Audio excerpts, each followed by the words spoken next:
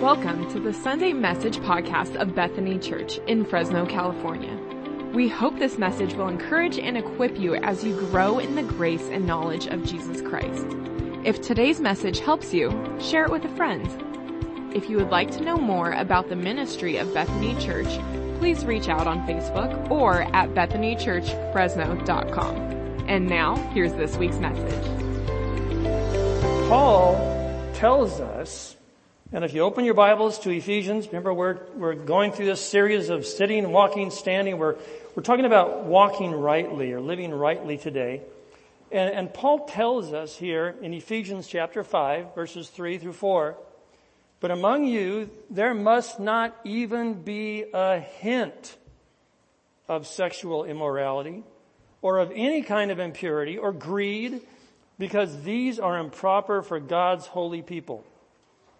Nor should there be any obscenity, foolish talk, or coarse joking, which are out of place, but rather thanksgiving. Paul's giving us the best alternative. Now, Paul tells us in the scriptures that we are to be pure. Now, we know that we're sinful people, that we need Jesus' sacrifice on the cross to cover our sin. He gives us a new chance. He is the one who makes us pure by His sacrifice, right? But we have this sinful nature and we're prone to not be perfect. Nevertheless, Paul here is urging us to be pure. And literally, I think it's interesting how it correlates with the no hint of anything. Being pure is the word unmixed. You don't mix anything else with it. It's the pure gospel, the truth of the Bible, that God created us, God loves us, God knows that we have sinned, and still He provides the sacrifice to make us completely pure again in His eyes. And so Paul now is saying, so don't mix anything else in there. Be exactly and only what God created you to be. And live the way that God created you to live. In perfect harmony and relationship with Him and His creative design.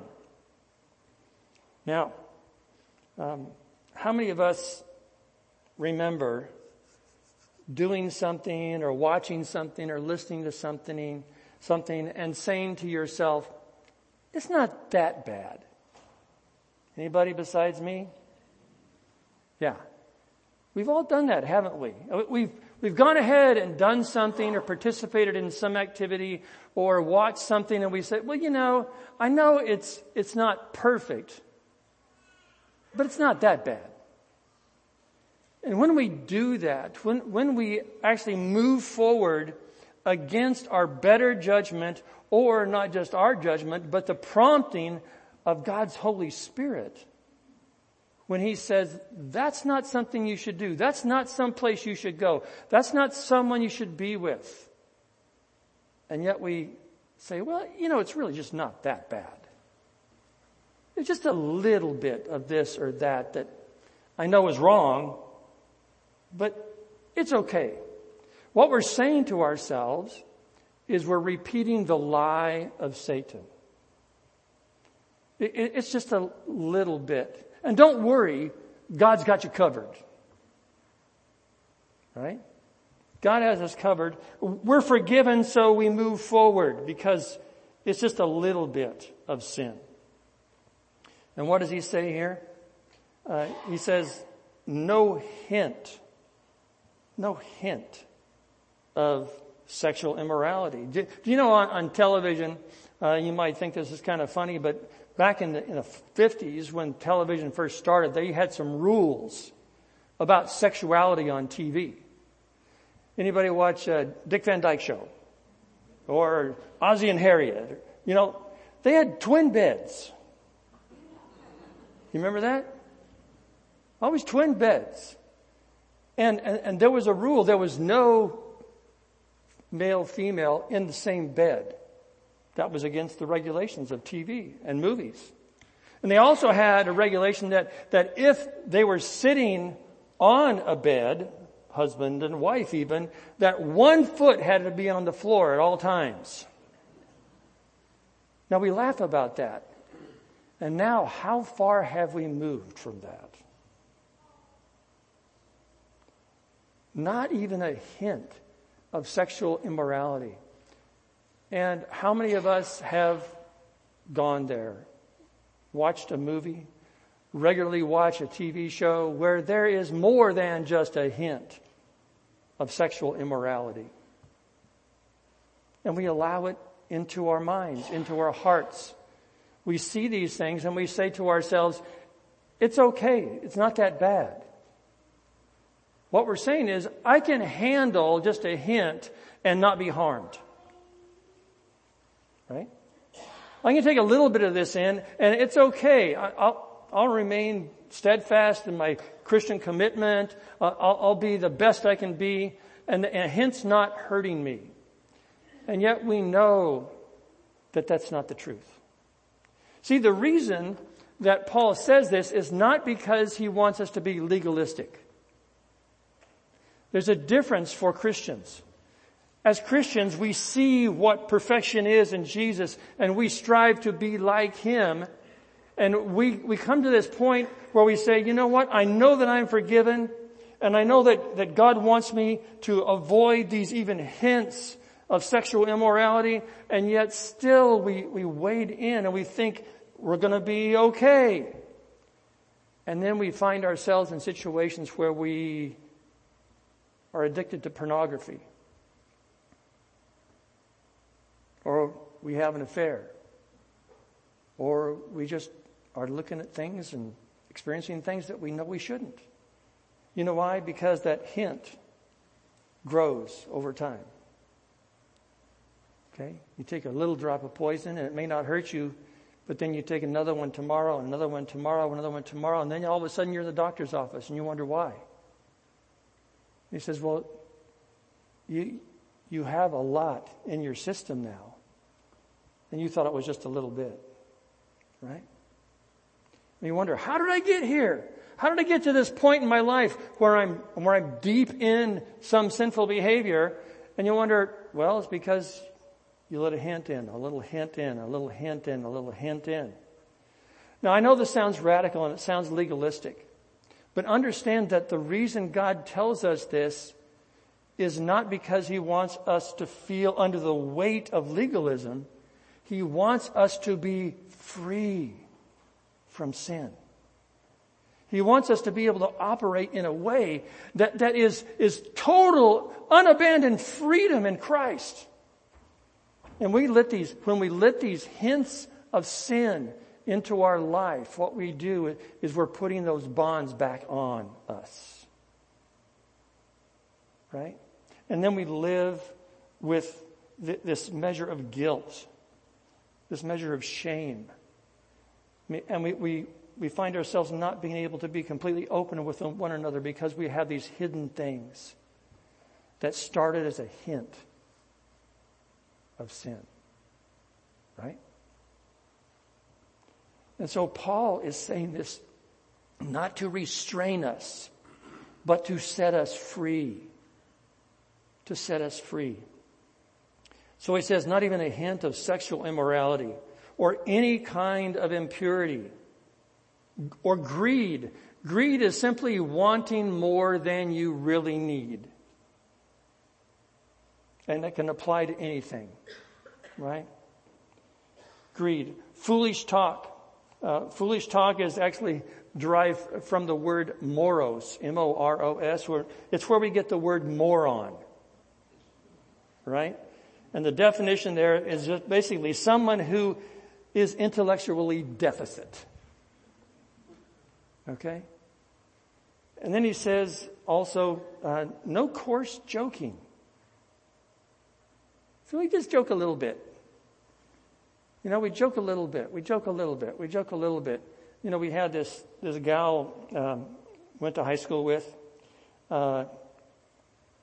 She was the target of so many of I'll include myself, just poking a little bit of fun. Just poking a little bit of fun here, a little bit of fun there. She was jovial. It seemed like she could take it. And one day we come to school and the announcement is made that she committed suicide. You know what? Nobody blasted her. It was just all these little hints that she wasn't good enough, that she wasn't pretty enough, that she weighed too much. And all the hints combined led to her taking her own life. You see, these little hints, these little droplets that we think are insignificant are significant. And again, this is not a thing that we should be involved in, but what do we do instead? What is the alternative? Well, Paul has a great alternative. He says, instead, or rather, thanksgiving. Thanksgiving. If you really think about it, thanksgiving solves so many of these problems. I mean, think about it.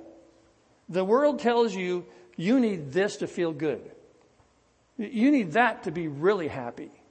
You need to experience this in your lifetime, because if you don't, you're going to miss out. What Thanksgiving really is saying, I'm satisfied with who I am. I'm satisfied with what God has given me. I'm satisfied with what I have. It really is the opposite of consumerism, isn't it? And yet that's where we live. But he says, replace all these things with thanksgiving.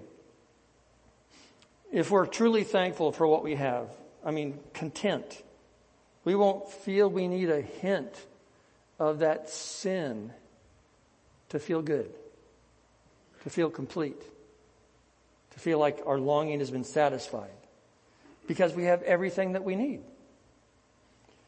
So what we need to do is practice thanksgiving and then partner with God to become more like Jesus. If you're normal, then what you know is that you have a propensity, a leaning into sin. Paul said, what do I do? Sometimes I'm just caught up in this old sinful body that just drags me down that sin path. What do I do? Well, he's talking to himself too. He has to practice thanksgiving for who God is and how much God loves him and how much God has forgiven him. How much God wants to continue to build on a relationship with him. But more than anything, he knows that he needs God's help.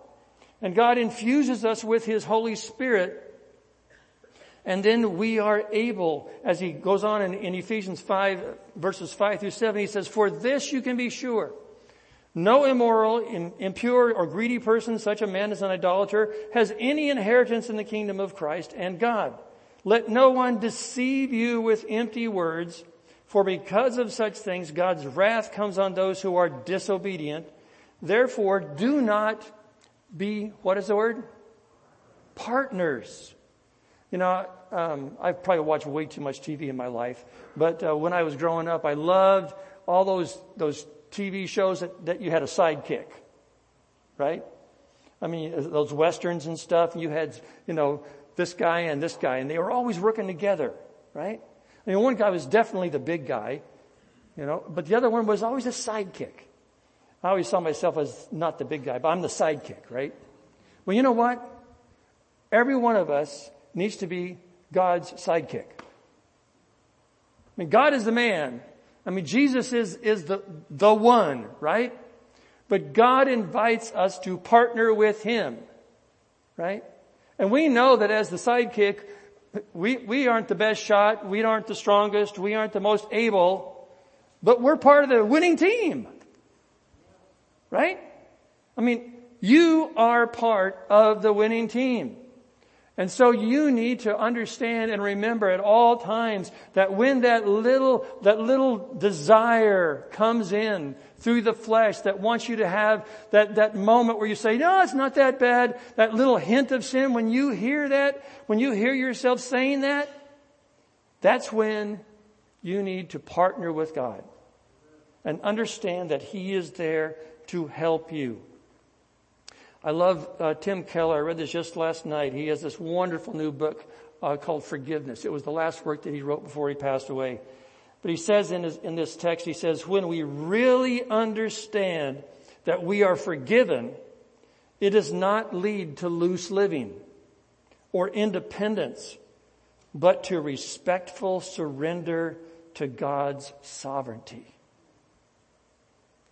See, when we know how much God loves us and how much He's sacrificed just to restore that freedom and that relationship that we have with Him, we don't say things like, well, I'll go ahead and do this little thing. I know it's wrong, but I'm forgiven. When we start thinking like that, we're thinking wrong. We're listening to a lie from Satan.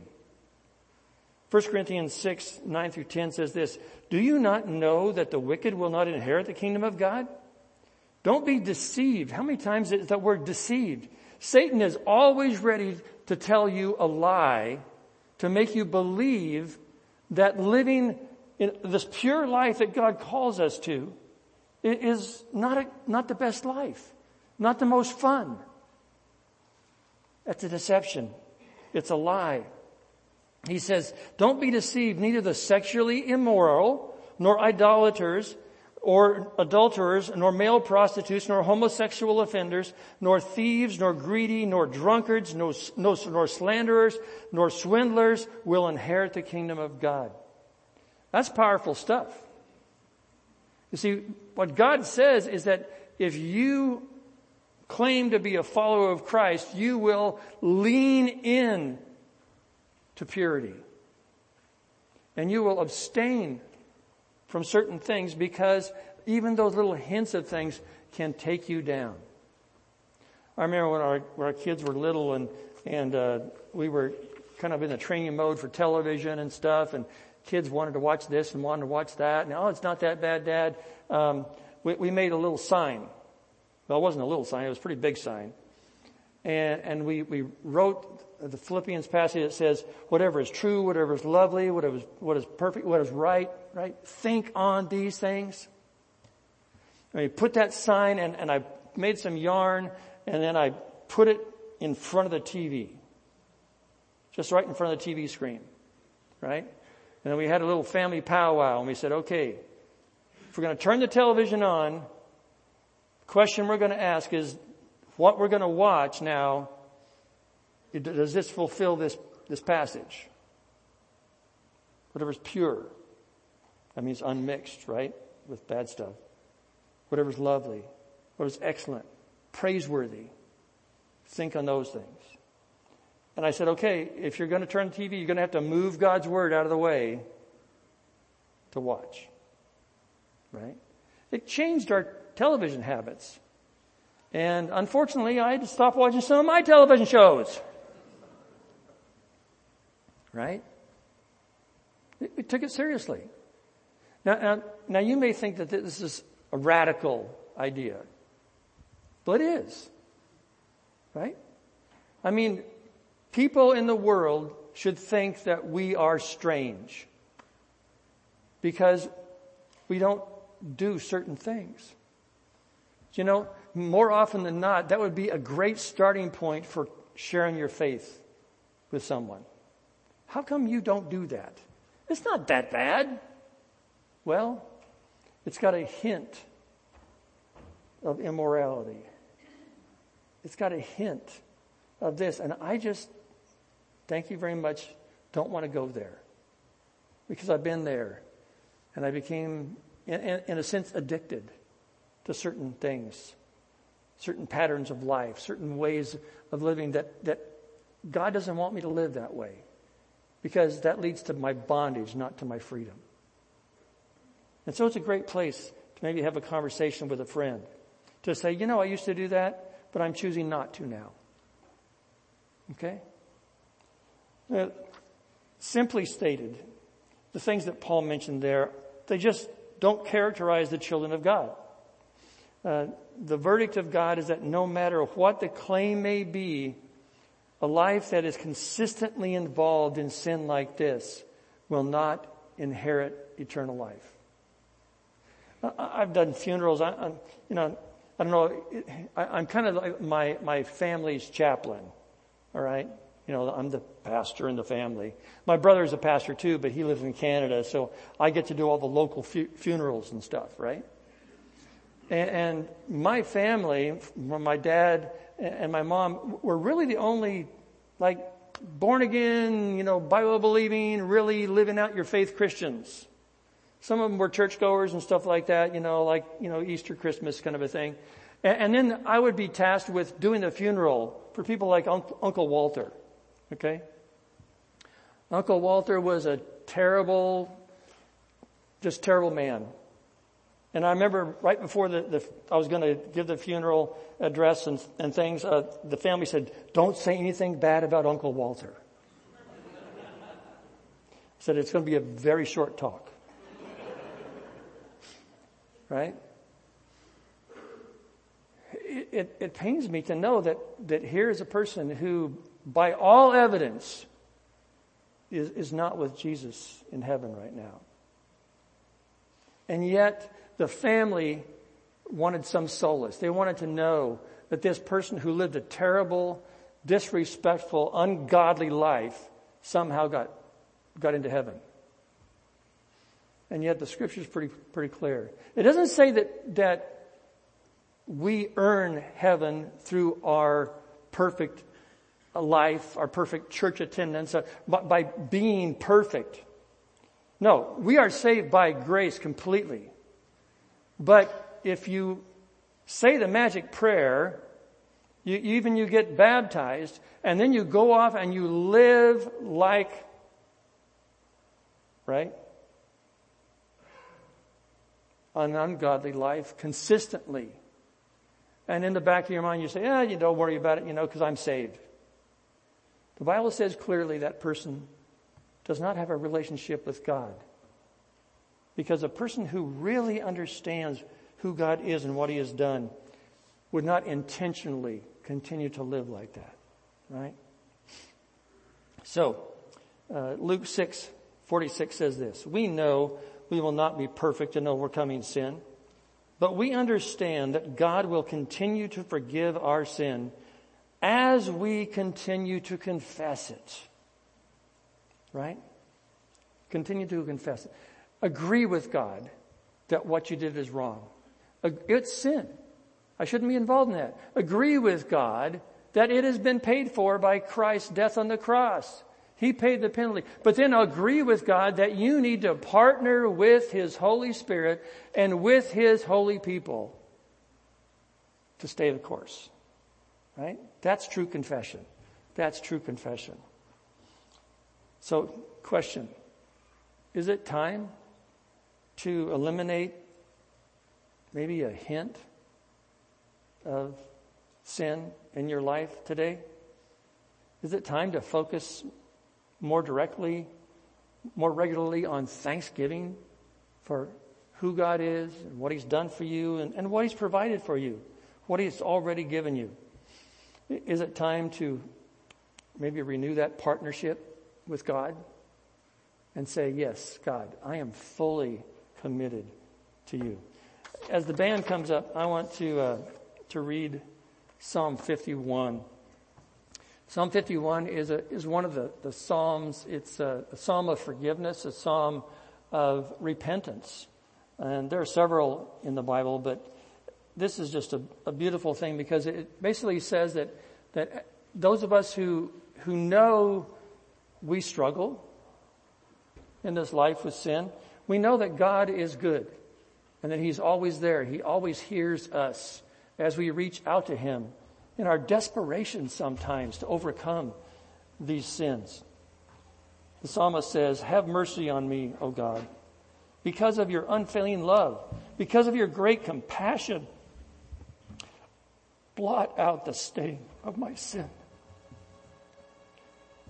Wash me from guilt. Purify me from sin. Don't let me mix anything in my life that shouldn't be there. Right? For I recognize my shame, my shameful deeds. They haunt me day and night. But against you only have I sinned. I've done what is evil in your sight. You'll be proved right in what it says, what you say, and your judgment against me is just. For I was born a sinner, yes, from the moment my mother conceived me. But you desire honesty from the heart, so you can teach me to be wise in my inmost being. Purify me from my sins, and I will be clean. Wash me, I'll be whiter than snow. Oh, give me back the joy again.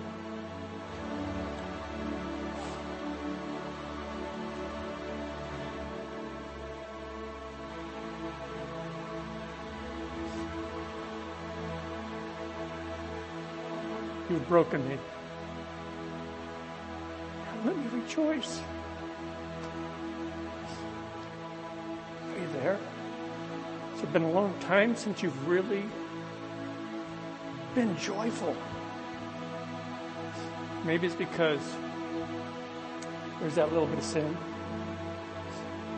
It's just hiding in there. A little hint that you're leaving present. And you're not experiencing the joy that you once felt. Okay? Let's pray.